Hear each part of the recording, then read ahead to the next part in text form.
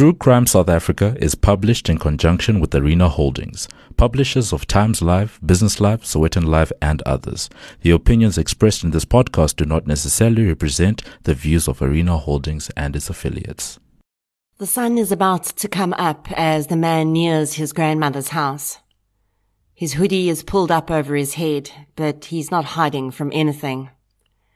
In his gut, he knows that this is one of the last sunrises he'll probably see as a free man. The last 24 hours were the crescendo on his short, violent life. He wonders briefly how long it will take for them to find the bodies. How many survived? He's certain the youngest girl is dead. What he did to her, no human being could ever survive. As the memory tugs at the corners of his mind, he wonders if his father will be proud. This is True Crime South Africa. I'm Nicole Engelbrecht, and you're listening to episode 103, The Serial Crimes of Cameron Wilson.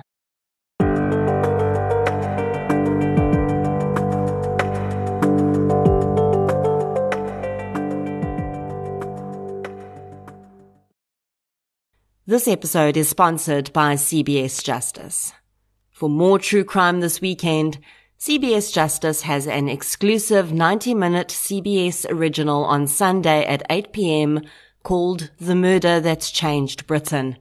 And I had the chance to interview one of the key figures in the documentary, forensic psychologist Professor Paul Britton.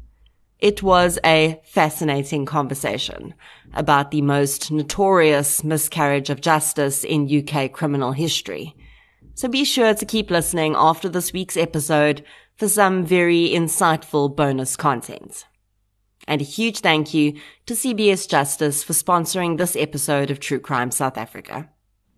Before we get into today's episode, I'd like to thank those that have supported the podcast through Patreon recently.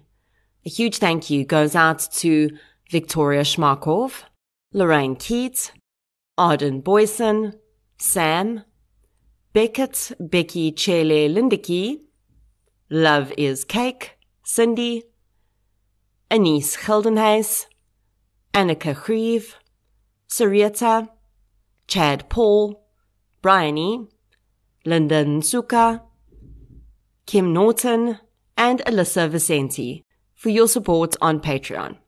As a side note, looking at some of the usernames people put through when they subscribe to Patreon, I'm really surprised that no one has gone to the trouble of trying to get me to say some ridiculous name combination on the podcast. You know, like the ones we used to find hilarious when we were kids, and probably still do. Seymour Butts and the like. I'm not saying anyone should do it, but I mean, if you're signing up to Patreon at the same time, I'll say Seymour Butts. Anywho, Patreon subscribers get access to all of the existing Patreon exclusive episodes on the platform, and you get a new one every month. You also get access to an ad-free version of every week's episode and bonus content as I produce it. I haven't come up with an intro that includes all the new stuff yet, but do remember that you can support the show and get a 10% discount from King Online by using the code TCSA10 at checkout. The case I'm covering in today's episode is a serial murder case. And not only is the offender one of the youngest convicted serial offenders, he's also probably one of the most terrifying. He was described by Dr. Gerard Labuschagne as one of the most dangerous serial offenders he'd ever seen, because this perpetrator would kill for absolutely no reason. He seemed to have no preferred victim profile, and his dark history really brings the nature versus nurture question to the forefront. Please also do stay tuned after the main episode section for added bonus content where I interview Professor Paul Britton, a highly experienced forensic psychologist in the UK, and we talk more about serial offenders. So let's get into episode 103, The Serial Crimes of Cameron Wilson. The following episode may contain sensitive material, including descriptions of violence, sexual assault, or graphic descriptions of injuries to victims. If you feel you may be triggered by such material, please consider this before accessing our content. To access trauma counseling or services, please see the helpline information on our show notes. Although this offender would eventually be convicted of 5 murders, it would be his final murder victim that would be the main focus of his trial, and really, probably the reason he was eventually taken off the streets. So I'm going to work this episode backward just a little, and start with an 18-year-old young woman called Lekita Moore. Lekita had grown up and lived in an area in Cape Town where drugs and gangs were deeply ingrained in everyday life. Valhalla Park, like many areas on the Cape Flats, is a stark contrast between families just trying to live their lives and gangsters and drug dealers doing their best to make money and gain power in these areas. Ultimately, in most cases, the two cannot stay separate, and young men and women, as well as their parents, inevitably get sucked into both the world of drugs and substance abuse and gangsterism. Lekita lived with her father Charles and mother Shireen. Charles and Shireen had another daughter together, Mersha, and Charles had a third daughter from another relationship who didn't live in the home with the others. Charles Moore worked at a bakery 6 days a week and started work very early, often being collected before 5 a.m. His wife, Shireen, Lekita's mom, was a homemaker, but she'd sadly been struggling with a substance use issue for many years. In 2016, Shireen was making progress though. Lekita had been helping her mom to overcome her addiction to the drug tic, and Shireen had been clean for a few months by September 2016. Lekita was very popular and had a very busy social life. She was outgoing and young and had a strong circle of friends in the neighborhood who she enjoyed going out with. Lekita was very close with her dad and would always let him know where she was going and what time she would be home. On Saturday the 10th of September 2016, Lekita planned to attend a karaoke party at Valhalla Park Civic Center that night. Around 5 p.m., she spoke to her dad at home and asked him if he had any pocket money for her. Charles told his daughter that he only had 20 rand on him, but if she would go to the shop and buy him a pack of cigarettes for 10 rand, she could take the change. Lekita did this, and around 8 p.m., she came back home, gave her dad his cigarettes, gave him a kiss on the cheek, and told him she'd be home a bit later. Charles smiled at his daughter as she left the house, and soon, knowing he had to get up early for work the next morning, he drifted off to sleep. Charles Moore was picked up for work at 5 a.m. on Sunday, the 11th of September. He'd been at work for just over 2 hours when, just after 7 a.m., his cell phone rang. The caller was a lifelong friend of the Moore family, and the man uttered just one sentence to him. "Your child is lying near 8th Avenue. Charles was confused. 8th Avenue was the name of an informal settlement that bordered Valhalla Park. He tried to get clarification about exactly what the situation was, but his friend would say only that. Charles admits that when he asked his boss if he could go home that morning, he was a little irritated. He'd assumed that Lekita had fainted and was just in that area disorientated. She wasn't a huge drinker, but his mind did consider that maybe she'd had too much to drink the night before, and that's what the situation was. As he travelled home, he couldn't fathom why his wife couldn't just go and see to the girl while he continued working, but no one would say anything more. Charles first went to his house, but found it empty. He would later, found his wife at the core of a crowd of neighbors that had formed at the scene that was about to change his life forever. That morning, a man who'd taken a shortcut through an open field that formed a border between Valhalla Park and the informal settlement called 8th Avenue had found the terribly mutilated body of a young woman. It would not take long for a neighbor to identify the girl as 18-year-old Lekita Moore. That was when her father was called. I will warn you that the injuries to Lekita are horrific, so please skip ahead about 30 seconds if you'd prefer not to hear this. When Lekita Moore was found, she'd been deceased for a few hours. The young woman had been stabbed at least 98 times. In addition to this, her murderer had mutilated both her breasts and her genitals, with a portion of the external structure of her genitals having been cut away during the mutilation. She had also been raped. Charles would later explain how this moment had been the most defining in his life, for both him and his entire family. When he looks back, he can clearly see the distinction between who they were as a family before Lekita's murder and after. I cannot even comprehend what it must do to a father to see his child the way Lekita's killer left her. Her body completely devastated.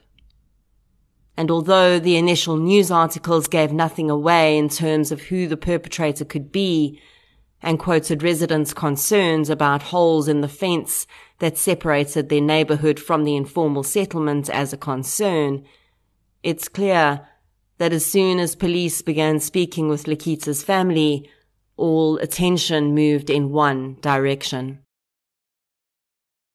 Lekita's sister Mersha was one of the first people to speak with investigating officers. The traumatized young woman had been with her sister at the karaoke evening the night before, but only up until a point. She told officers that she and Lekita had been enjoying themselves at the karaoke evening when a young man they knew had arrived. The man was the cousin of Mersha's boyfriend, and he'd been visiting their home in the weeks prior to see Lekita. They weren't dating, Mersha said, but she knew that her sister had kissed him, and he'd indicated that he wanted more. Mersha told the officers that she was aware that the man had been trying to control Lekita's movements in the days before her murder. She said he'd arrived at their home the afternoon before Lekita was killed. He'd had no shirt on and was very drunk. He'd argued with Lekita and threatened to hit her with a sjambok. That day, he told her that he didn't want her going to the karaoke evening. Lekita told him that she wasn't his girlfriend and he couldn't tell her what to do. She, of course, had still gone to the karaoke evening, but Mersha said that the man had arrived there. He'd grabbed her sister by the neck and pulled her outside. She'd followed. He told her that they were going to get some box wine near 8th Avenue, and Lekita asked Mersha to come with. Things had seemed to calm down by that time, Mersha said, so she told her sister that she was tired and she preferred to go home. That was the last time she'd seen Lekita alive. Police now knew that the man who'd last been seen with Lekita Moore, and who that, according to Mersha, had been violent with her and threatened her in the days before her murder, was very likely their suspect. Mersha gave police his name, Cameron Wilson. When police officers work in areas in which gangs operate, they have no choice but to get to know the key players. With so many violent and drug-related crimes being linked to gangs, it's like knowing the ingredients to a recipe beforehand and then just taste testing to figure out which ones added to the dish on that occasion. Although Lekita's murder seemed not to be gang-related, and from her injuries, there seemed to be a deeply sexual or other personal motive.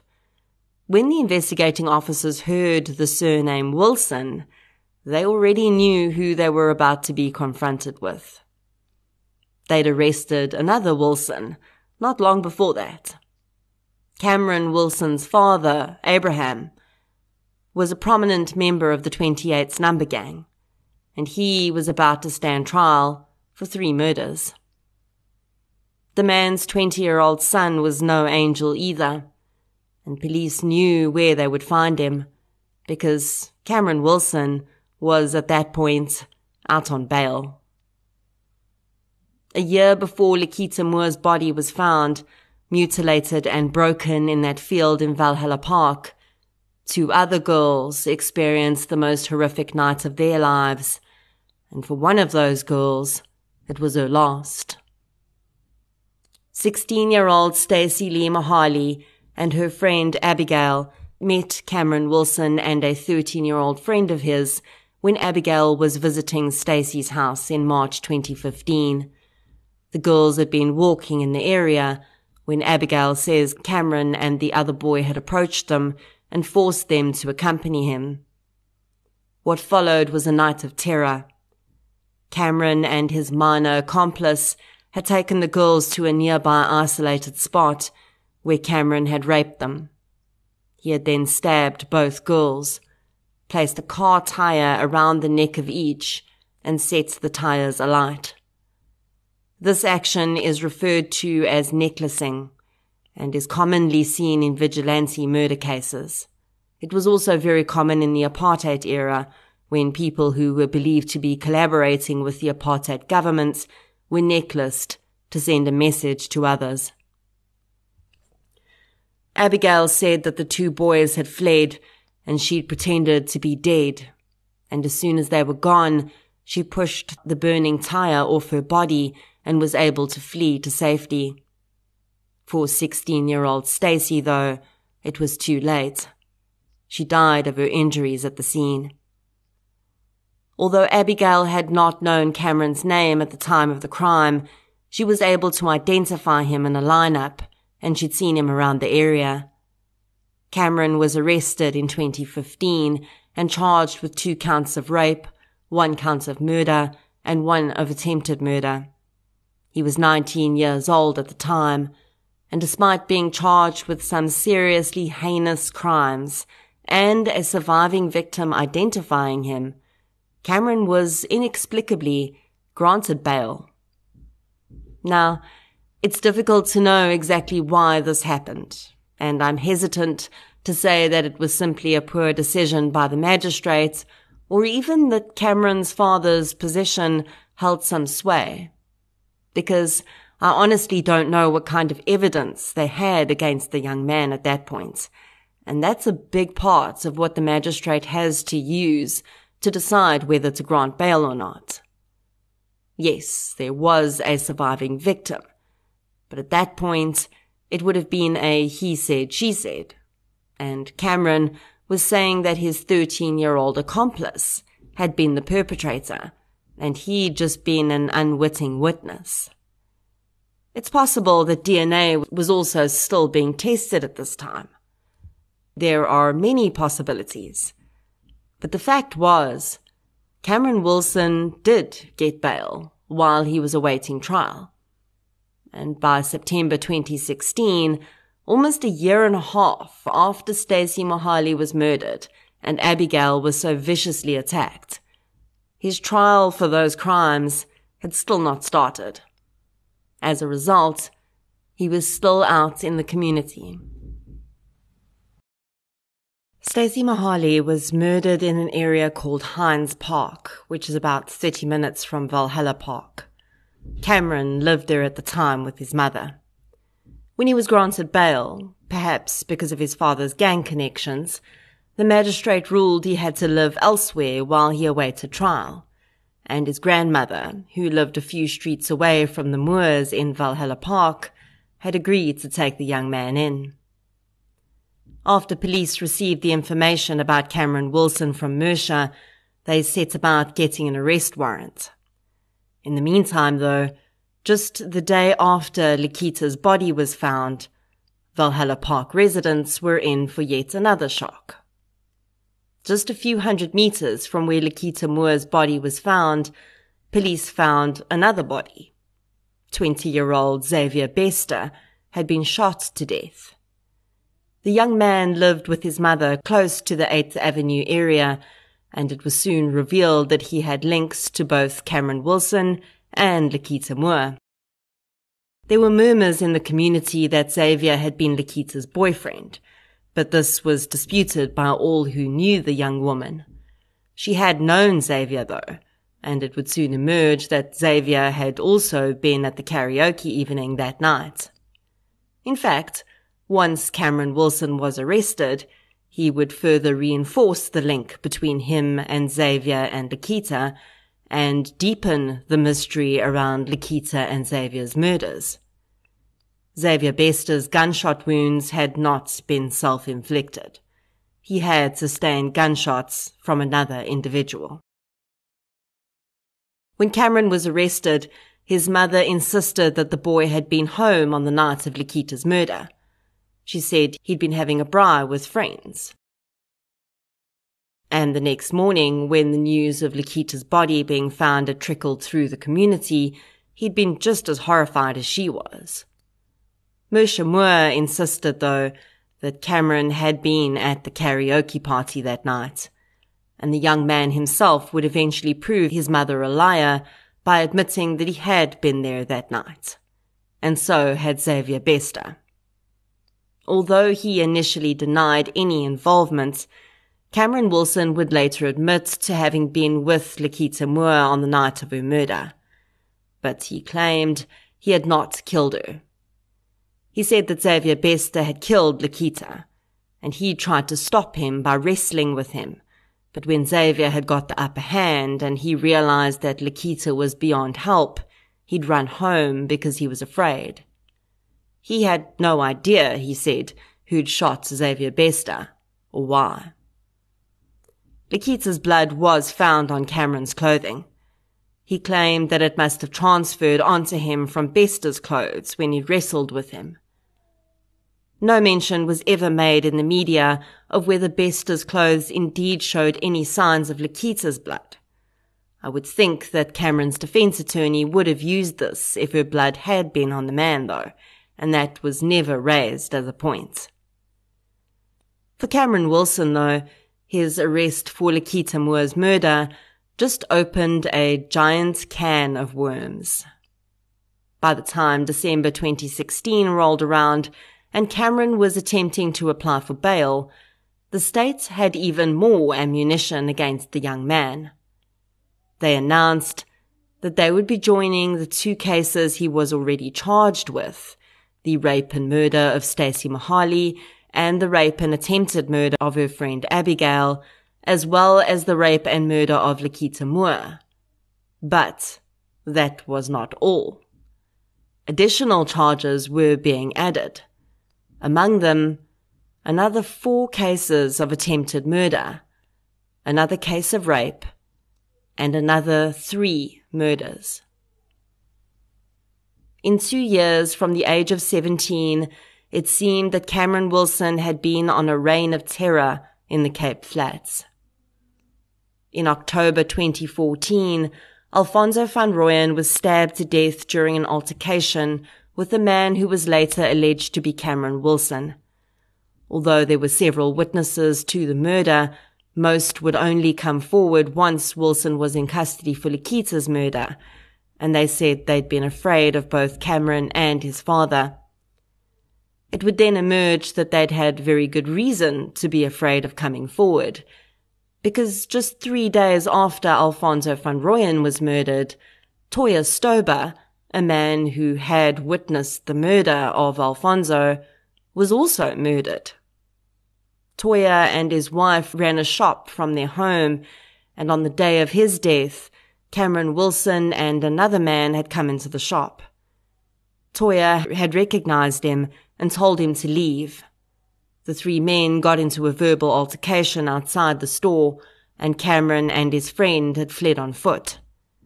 Toya had followed them in his car, presumably to figure out where they lived so he could call police. Toya's wife watched him race off, and within a few minutes, she received a call from a neighbor down the road telling her that her husband had been shot and was dead. Witnesses would identify the man who'd shot at Toya's vehicle as Cameron Wilson. One of the major mysteries of this case for me is how Cameron Wilson managed to remain on the run after having been accused of even just these first 2 crimes. I do understand that witnesses were afraid, but surely, with a deep enough investigation, someone had to be able to put the pieces together.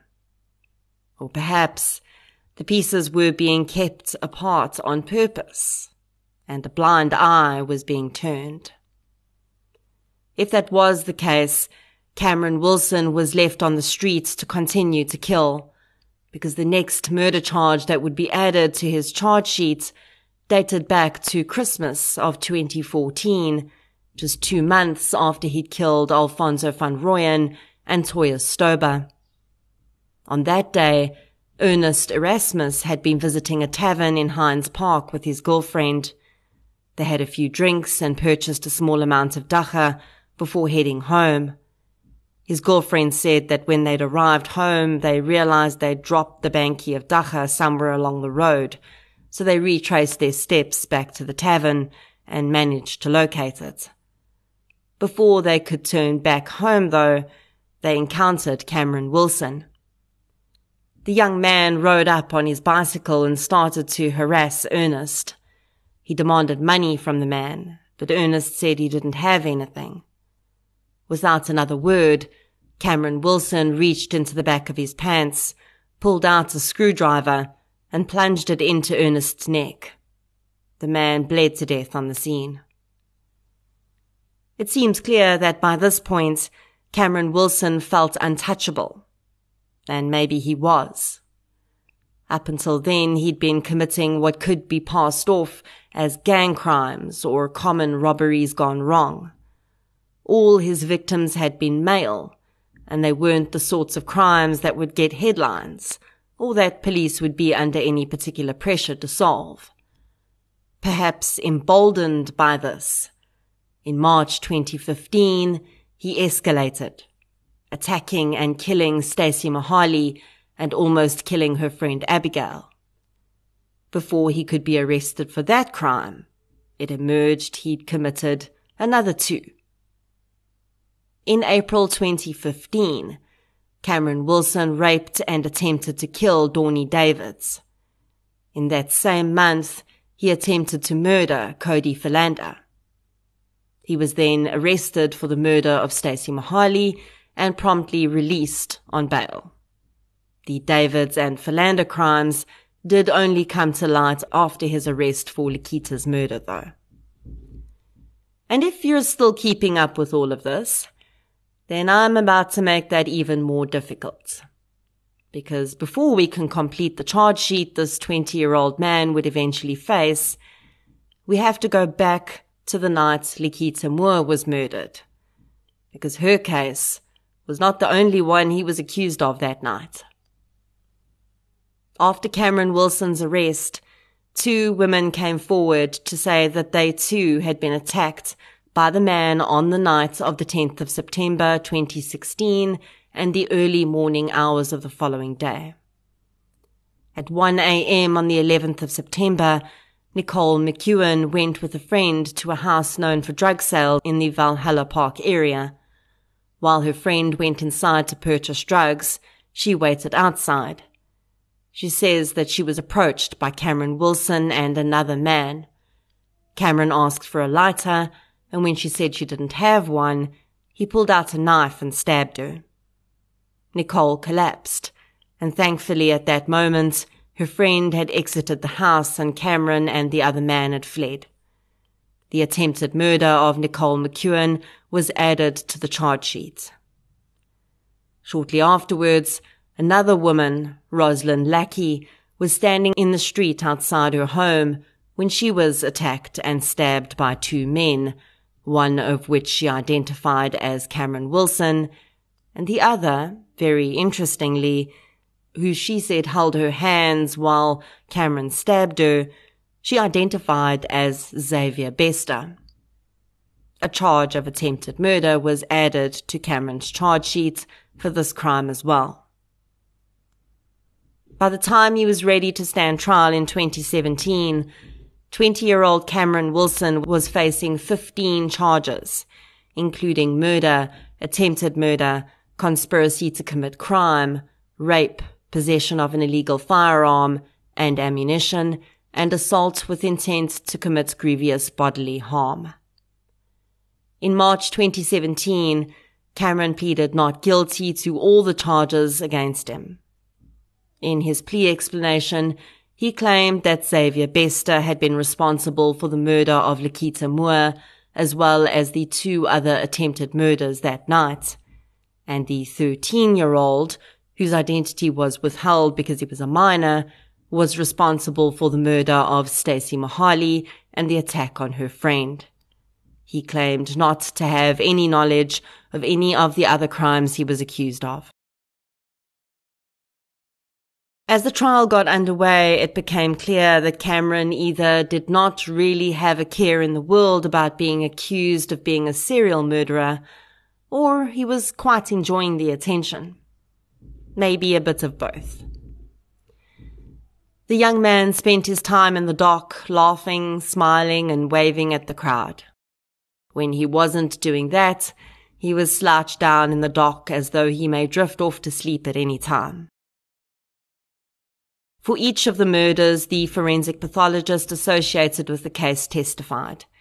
The injuries to Stacey Lee Mohali and Lakita Moore were so horrific that the gallery gasped as they were detailed. Police officers testified as to how difficult it had been to get people to testify against Cameron and lay charges against him. When some of the rape survivors took the stand, Cameron smiled at them and laughed as they gave their evidence. During the officers' testimony, it was revealed that there were other rape and assault or attempted murder cases that could not be added to the charge sheet because the victims were simply too terrified to participate in proceedings. Toya Stober's son, Waleed, testified that he'd been walking up the street the day that his father was shot, and he'd witnessed 2 men shooting at his father's vehicle. At the time, he hadn't known who they were, but during his testimony, he pointed out Cameron Wilson as one of the shooters. An unlicensed firearm was found in Cameron's home when he was arrested, but there was no evidence laid as to whether the bullets from the Stober scene had been matched to that gun. Honestly, even if they hadn't, I wouldn't have thought that strange. Cameron Wilson was the son of a very experienced criminal. He would have known well enough not to use the same firearm in multiple crimes. Cody Philander also took the stand to testify about the day he was stabbed in the chest by Cameron Wilson. He said that he and a friend had been standing on the street when Wilson had approached them. The man had wanted to look in Cody's friend's backpack, and Cody had refused. Wilson had slapped him and then stuck a knife in his chest before walking away like nothing had happened. Dawnie David's testimony was harrowing as she explained how Wilson had dragged her away from a field where she'd been walking, raped and stabbed her. DNA found on David's underwear was conclusively linked to Cameron Wilson, but the man claimed that he and David had had consensual sex. Stacey Lee Mohali's friend Abigail also testified about the horrific events that had led to the necklacing death of her friend. She denied Cameron's claims that his 13-year-old accomplice had been the main perpetrator that night and said that Cameron had been the one who'd done everything while the 13-year-old stood back.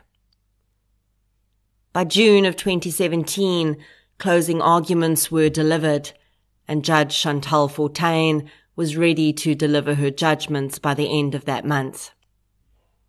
In a detailed 2-day judgment that left very little room for possible appeals, Judge Fortain found Cameron Wilson guilty of 13 of the 15 charges against him. He was found guilty of all the murders he was charged with and with the attempted murders. In aggravation of sentence, the prosecution would present evidence from Hayden Nibbs, a psychologist with the investigative psychology unit at the time, who said that Wilson could be classed as a serial murderer and that he also had significant psychopathic traits, which would make it highly unlikely that he could be fully rehabilitated. The defense asked the court to consider that Wilson had come from a home where gangsterism was the norm and that his father was also a very violent man who'd since been convicted of the 3 murders he'd been accused of too. Judge Fortain pointed out that during the trial, Wilson's mother had claimed the boy came from a very stable and loving home and that he'd never been exposed to any negative influence from his father. In August 2017, Cameron Wilson was handed down 4 life sentences, plus an additional 71 years for his crimes. He will become eligible for parole after having served 25 years, which will be in 2041. He will be just 45 years old at that time. As the sentence was handed down, Cameron Wilson laughed and applauded the judge. When the gallery cheered, he snidely remarked, "At least I'm still alive." Although the families were happy with the sentences, it soon became clear that no matter how long Cameron stayed behind bars, the impact of his crimes on the lives of so many people would never be resolved. Likita's father told the producers of the television program Opsie se Spoor that both his wife and daughter had spiraled after Likita's death. In the wake of the vicious murder, Shireen had not been able to sustain her sobriety and she'd fallen back into the grip of addiction. Charles Moore shares that he feels she is far worse now than she's ever been, and he's certain she's lost her grip on reality. Sadly, he also shared that Mersha struggled so significantly with the loss of her sister and the guilt she felt for not staying with her that night, that she too fell into the grips of a hard drug habit. I could not help but see one glaring gap in this case, and that is the murder of Xavier Bester. We know from the 2 surviving victims from that night that Xavier Bester was with Cameron Wilson during the attacks on them. Both of those victims allege that Xavier did not stab them, but one says he did hold her still while Cameron stabbed her. Likita Moore was murdered around midnight on the 10th of September. The 2 other crimes happened soon after that, and we know that Cameron Wilson returned home as the sun was coming up on the 11th. But Xavier Bester did not return home, and as far as I'm concerned, there's a very good chance that Cameron Wilson was the reason for that. It's clear that Wilson had no problem getting rid of witnesses, if we look at the murder of Toya Stober. Is it possible that Xavier Bester was with Cameron when he killed Likita, continued on with him for the rest of the night's violent spree, and then, when Cameron was finished, he decided that Xavier Bester was too much of a liability to keep around? He'd had to have known that Likita's murder was going to create chaos in the ensuing hours, and Xavier Bester certainly didn't seem like the same level of criminal that Cameron was. If police had caught up with him, there was a very good chance he would have confessed and turned state witness. And I'm sure police suspected this as well. After all, it would have been a really strange coincidence for Bester to have spent the entire night marauding with a violent criminal and then on his way home just happened to walk into a hail of bullets. Perhaps there wasn't enough evidence to add this murder to the sheet too, but I don't think there's much doubt that Wilson was a darn good suspect for it. As I mentioned in the introduction to this episode, Dr. Gerard Labuschagne described Cameron Wilson as one of the most dangerous serial offenders he'd ever come across. And I think I can see why he would say that. Wilson is a combination of two of the most terrifying types of criminals. A depraved sexual offender driven by a lust for power and control, and a cold, calculated gangster, his father's son. I don't know if Cameron has any siblings, and I do still think that even if he does, there's a good chance some of them will be nothing like their father and brother. But this case really does highlight the importance of both nature and nurture. It wasn't just the genes that Cameron was born into, but also growing up around a man who'd clearly taught his son that murder was just another pastime. Was Cameron Wilson always going to become a serial killer? Maybe. But I think the level of killer he became and how soon it happened in his life was definitely influenced by his father. His mother was also very clearly willing to blatantly lie to give him an alibi.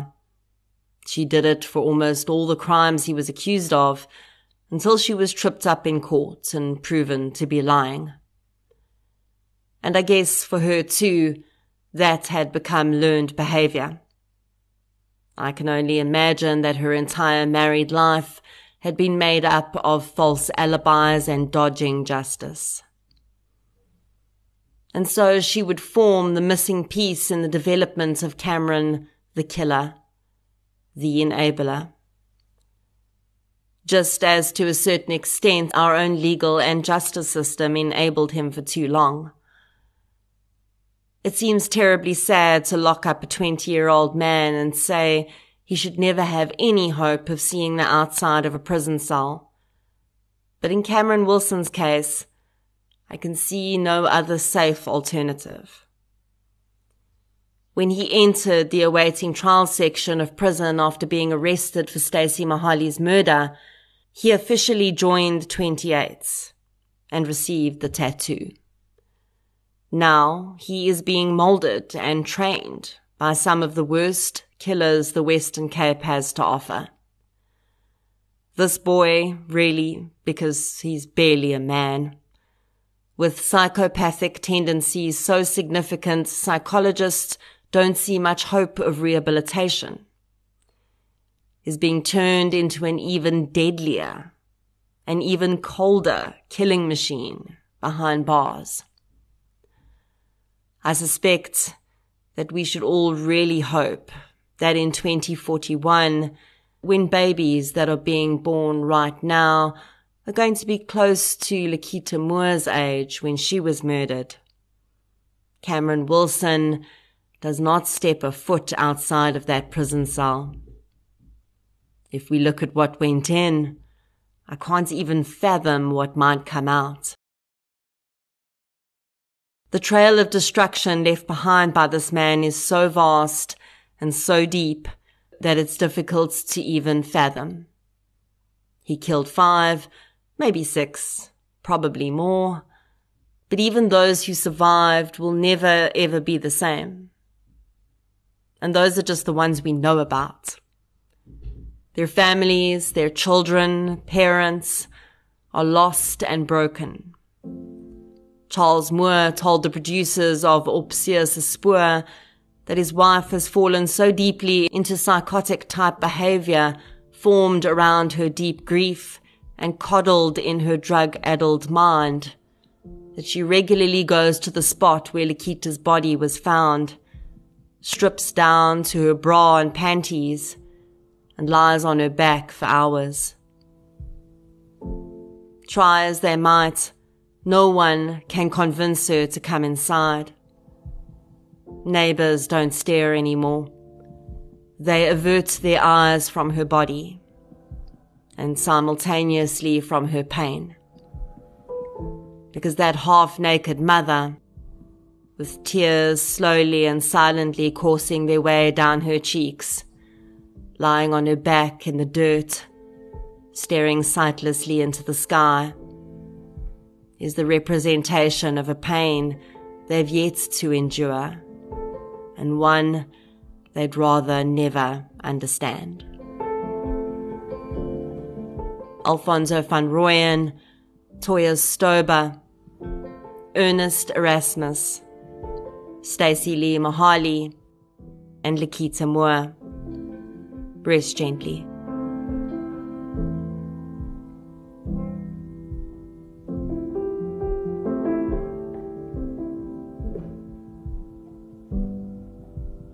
As mentioned in the beginning of the episode, I've got some very special bonus content for you today, courtesy of CBS Justice. I had the pleasure of interviewing Professor Paul Britton. Professor Britton is considered to be the pioneer of criminal profiling in the UK.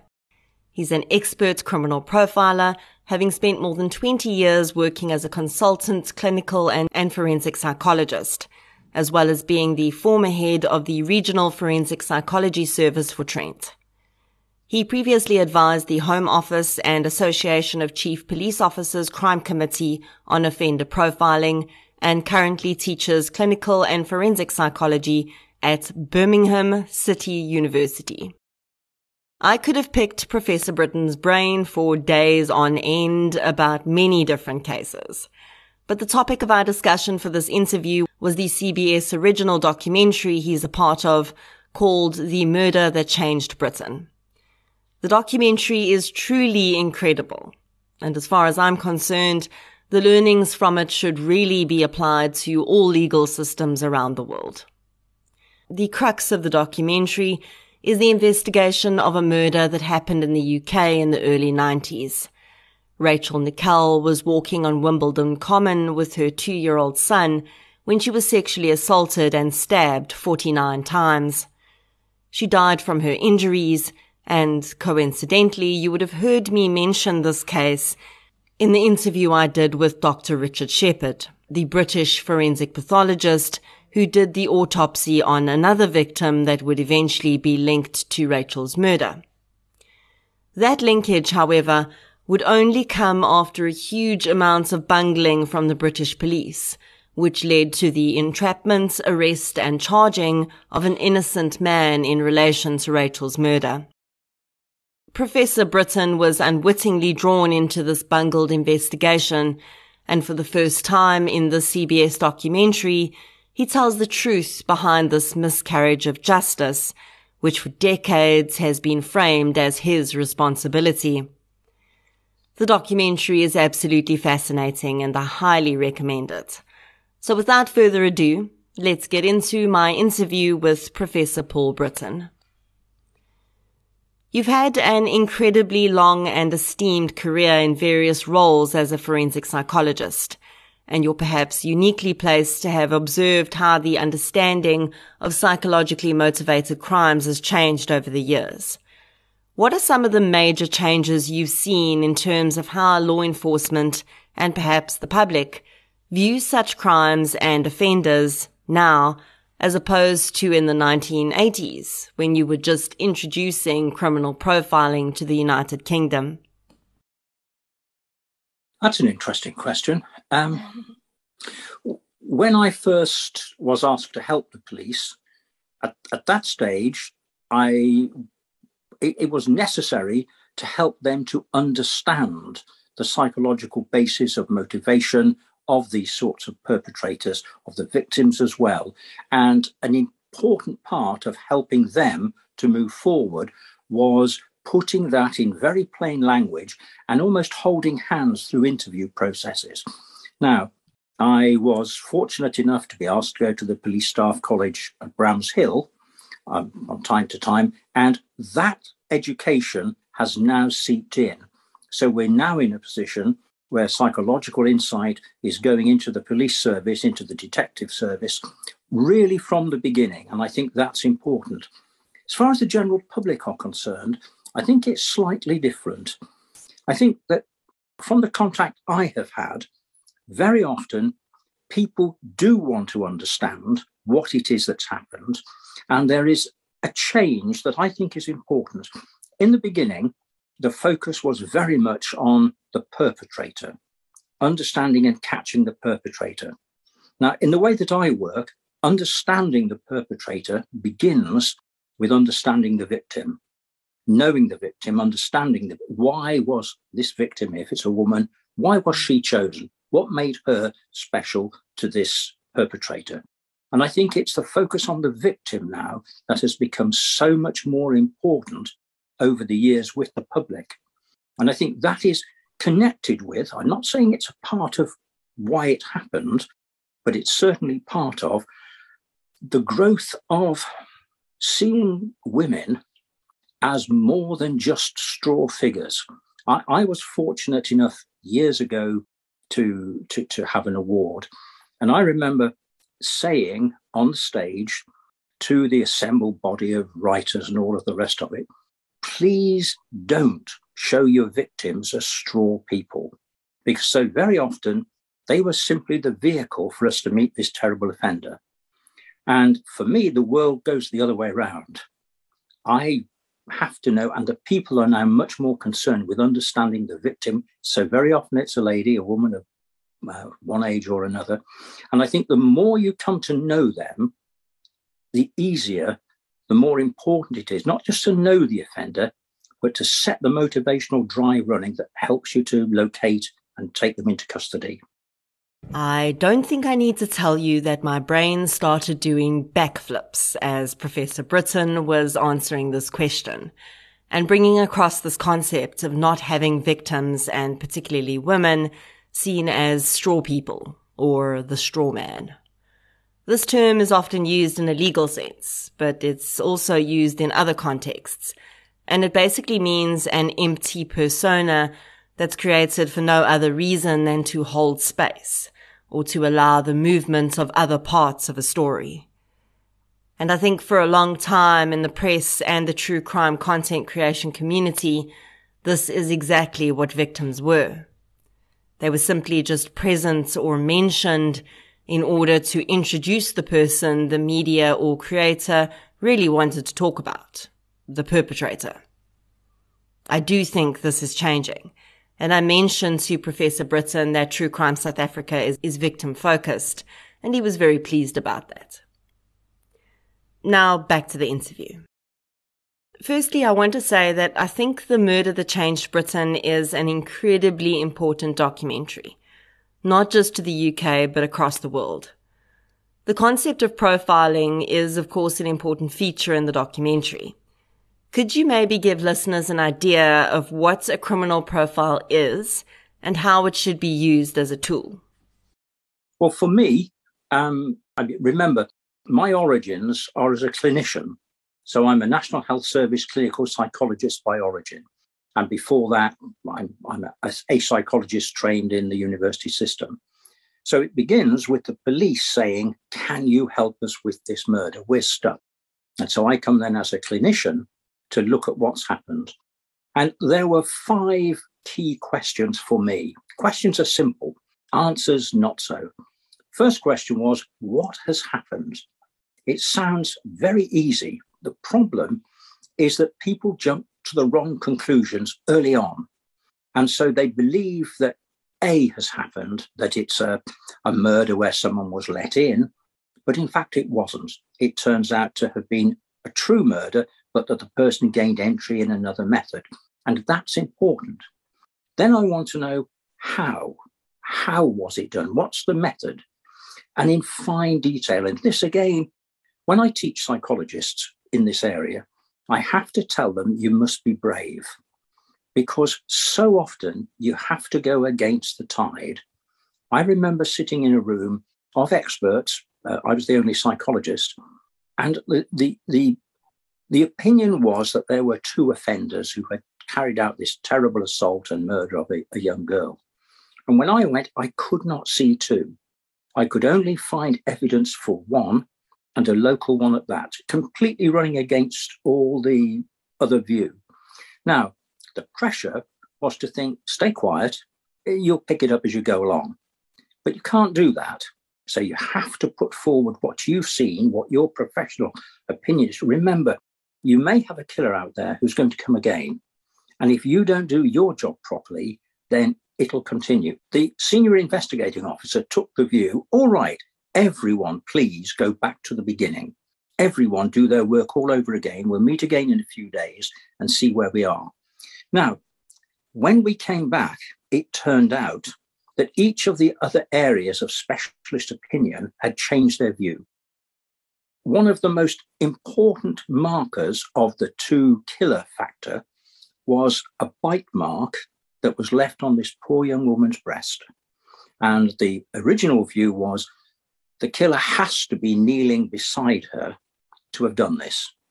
And then the other part was there have to be two killers because the injury that happened to her sexual areas couldn't have been done at the same time as the injuries to her throat. So you have to have two.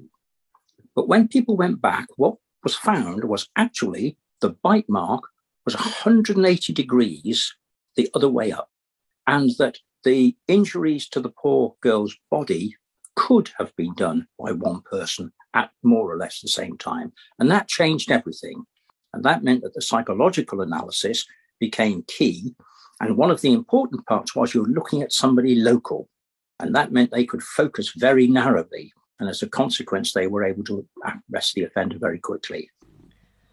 You mention in the documentary that profiles should be primarily used as an exclusionary tool. Would you say that using it to specifically include a suspect is a dangerous practice? One of the areas that has caused me extra effort is helping investigators to distinguish between those two factors. And the case that you're talking about, I think, is in the documentary, where at the beginning, the whole drive was to eliminate as well as to implicate. So you had to approach both even-handedly. It's easy for people to invest their emotion, their thinking in the wrong end of it, and you have to help them to come back. And that's been a big part of what I have done. Now, understand why.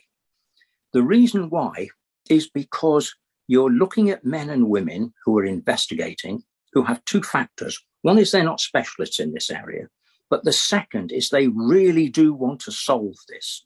If they latch early onto what they think is the offender, it's so difficult to help them to keep looking at other possibilities, but mostly they do. When I interview individuals involved in forensic work from other countries, I always enjoy understanding the difference between how we work here and how they work, and which version is perhaps better. I think we very much like to think that our systems here in South Africa are rudimentary and not world class, but I don't always think that's the case. In South Africa, of course, someone like Professor Britton would be part of the police service. He would be the rough equivalent of what Dr. Gerard Labuschagne did when he was in the SAPS. And we don't use external consultants very much here. So I asked Professor Britton to confirm that in the UK, psychologists such as him would work as consultants to law enforcement, and he was not directly employed within the ranks of the police. I also wondered whether he thought that this was best practice, considering it might be the very reason he was seen by the police as a safe bet to shift blame onto in the Rachel Nickel case. Or is it more important to maintain that level of distance and separation that a consultant space brings? That's correct. I'm not a policeman. I'm a psychologist. Remember, in the early days, I worked as a clinician, and it's only later that I was asked to move into the forensic service, which I came to manage in the end. But even in the forensic service, it was fully in the National Health Service, not the police. We've moved forward since then. It was the case that the people giving advice tended, like me, to be from outside. I was asked by the British Home Office if I would review psychological profiling and its possible use in the police service here. And one of my recommendations was that we should have a register of all people who offered this service, and each case should be followed through and evaluated so that we could, if you like, know which tracks, which people were best on. And that's been moved way forward now. And we have policing degrees, and the people who go on to them are very often, not always, very often psychologists. And so we have forensic psychology literally within policing. And I'm fortunate enough to know a number of psychologists who head policing units in the UK. So the point you're making is really happening. And one of the factors, I don't know if you've ever heard of Catchem. I was privileged to be the joint designer of the Catchem database. So a long time ago, a man called Duncan Bailey, Detective Chief Superintendent, he was the head of CID in Derbyshire. He had been tasked by his police superiors, ACPO as they were then called, to look at this area and see if they couldn't bring something out of it. And I'd worked with Duncan on a number of offences, and Duncan came to me and said, can we do this together? And okay, we did. But the point I'm making is that out of this came the Catchem database. And if I look at all of the work I've done over the years in forensic areas, I think Catchem is probably the most important piece. It's not glamorous.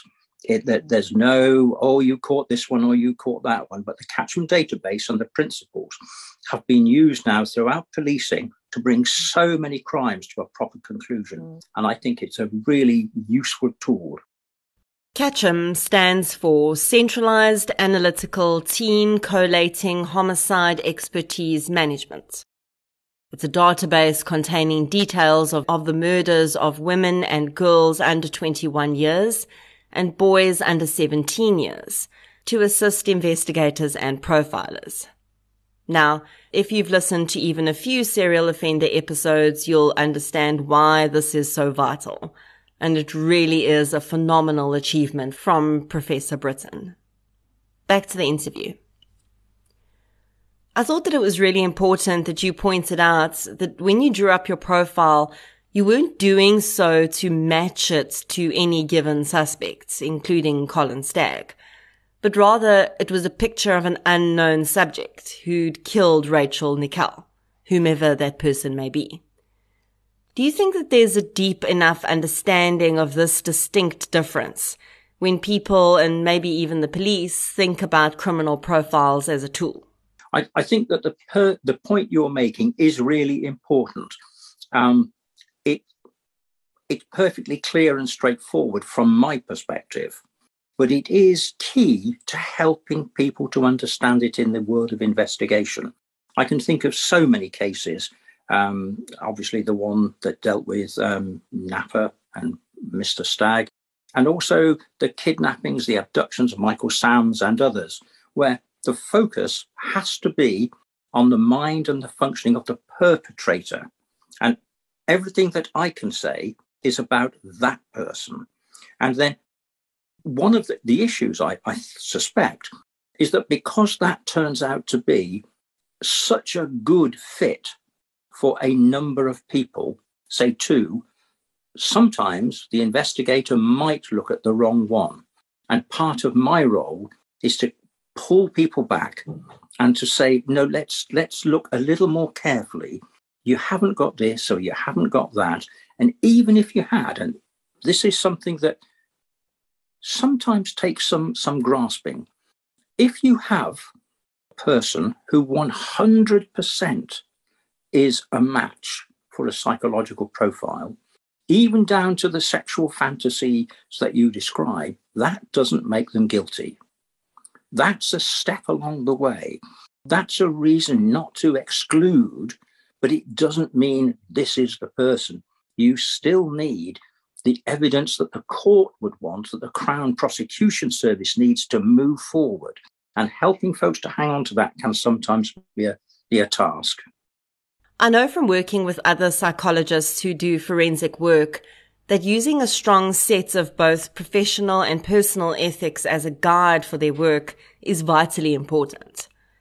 Do you feel like the Rachel Nickel case was one of the most testing of your ethics in your career, despite you having done everything you could at the time to get the best result possible? There were problems from a number of perspectives. The question that you've just put up is something that I asked right at the beginning. It's, what about the ethics? What about the morality? Where are we going? And the opinion, the very strong opinion of the investigators was this has been looked at the highest levels in the Metropolitan Police and the Crown Prosecution Service. It sits right at the top of the Attorney General's watch list. Please be reassured, all of these things are looked at. And even then, my view was, that's good. Second thing is, we can only go forward involving me if we build in these very specific safeguards. So the question you're asking, absolutely important. I'm not sure if you're free to step away just from the Rachel Nickell killing and look at the other killings that Napa we know is involved with. If I go back to the Green Chain rapes, which again was the same offender, I have one regret in that case. I went through the psychological analysis, I went across it all, and I presented my findings to the investigating team. It's a different team, and they simply chose to ignore it. Now, I knew as a psychologist that what I told them was accurate, and if only they did, as I had suggested, they would take the person into custody. And if I had one thing I could do again, it would be I would stand and bang on the door until they did it. It goes back to your earlier point. I'm not a policeman. I'm an external, I'm a psychologist. I can only say, you've asked me to do this. This is what I'm offering. Please take it seriously. I think there are a few important points this documentary raises. And the first is how dangerous it can be to pathologize someone's sexual fantasies if they're different from your own or from what's considered to be the norm. Really, I think this case showed that this can not only cause great shame for the individual, which is unnecessary, but can, as in Colin Stagg's case, have a life-changing impact. Well, again, I think each of the points that you make are significant. I think the important thing to remember here is that the sexual psychological fantasies that we were talking about, although they are not unique, they are relatively uncommon. And so in terms of investigating, if you have someone who is producing this range of material, then it's worth looking further at them. Remember, simply having those fantasies does not make them guilty, but it doesn't eliminate them. And if you have someone who has no interest whatsoever in those sorts of materials, and it's important to remember that the person being investigated, Mr. Stagg in this case, was the person who introduced those strands. That was a key requirement. The police were not allowed to introduce anything like that. They could only respond to it once it had been introduced. The mere fact it's introduced is not sufficient to convict anybody. What it is, it's something that says, look a little closer. Another important point that I think was raised is critical thinking and accurate reporting in the media and among other content creators. Do you think, given that perhaps the media were not privy to all the information they needed, that they could have done anything different in how they covered Rachel Nickell's case? Yes, I'm sure that they could. There were so many factors that I think drew attention. Not the least was on the day at the time that this poor woman was killed on Wimbledon Common, the Commissioner of the Metropolitan Police's wife happened to be on the Common. And in a sense, that is something that excited the media. So that was one thing. She was a very photogenic young lady. I don't know if you're familiar with a children's program called The Wombles. Yes. Well, the Wombles of Wimbledon Common, they were associated with Wimbledon Common. So it was something else.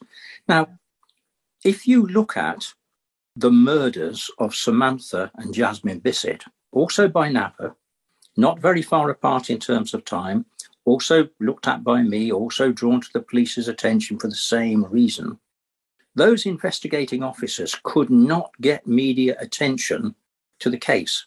You had a mother absolutely butchered in her own house, absolutely dreadful. The police photographer who had to go to the scene of the crime never came back to work after having looked at her. You had her little tiny child terribly digitally raped and murdered and dressed up to look as though she's asleep. A most awful killing. And yet the police could not get media attention. So the point that you're making is so accurate. And why was that? Well, as near as we can tell, one of the issues was that it had been suggested that the mother had some untoward habits, that she may have been going down early stages of prostitution, but she wasn't. But that was enough. We have on the one hand this blonde-haired, blue-eyed, photogenic young lady photographed. We've got her. We can't spare the time to look at these other things. So your point, I think, is really important. And this happens so often, even in missing person cases. The minute there's the suggestion that the person may have had a mental health issue or a substance use disorder, the public and press interest decreases dramatically. Professor Britton weighs in with an anecdote from his career that highlights this point.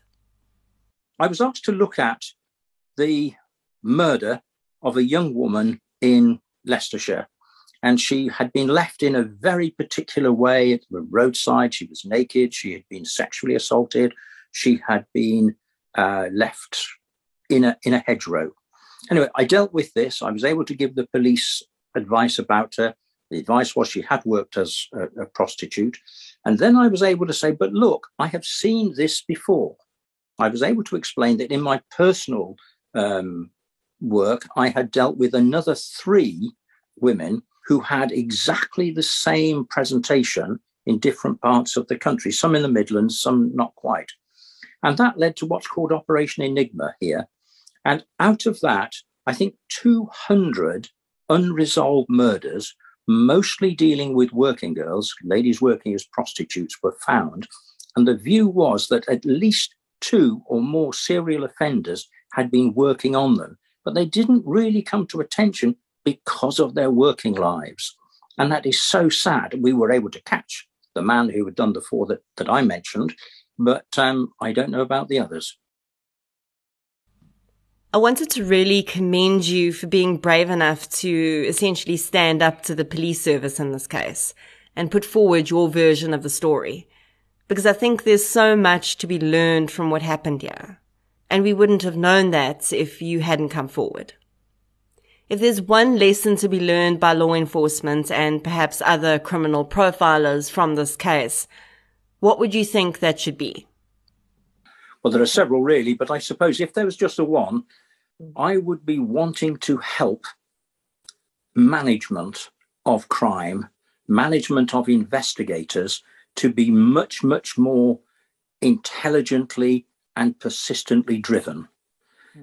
This case falls down not because of the over-enthusiasm of investigators, really. The issue is that they weren't properly managed. I've worked on all sorts of cases over the years, and one of the things that really makes a difference is where you have an officer in overall charge of all the investigations who make sure that each of the teams are doing their job properly, and I'm afraid that this seems to have got away from that. And that is my interview with Professor Paul Britton. So don't miss the CBS Justice original true crime special, The Murder That Changed Britain, on Sunday night, the 29th of January at 8 p.m. on DSTV channel 170, and also available on Catch Up.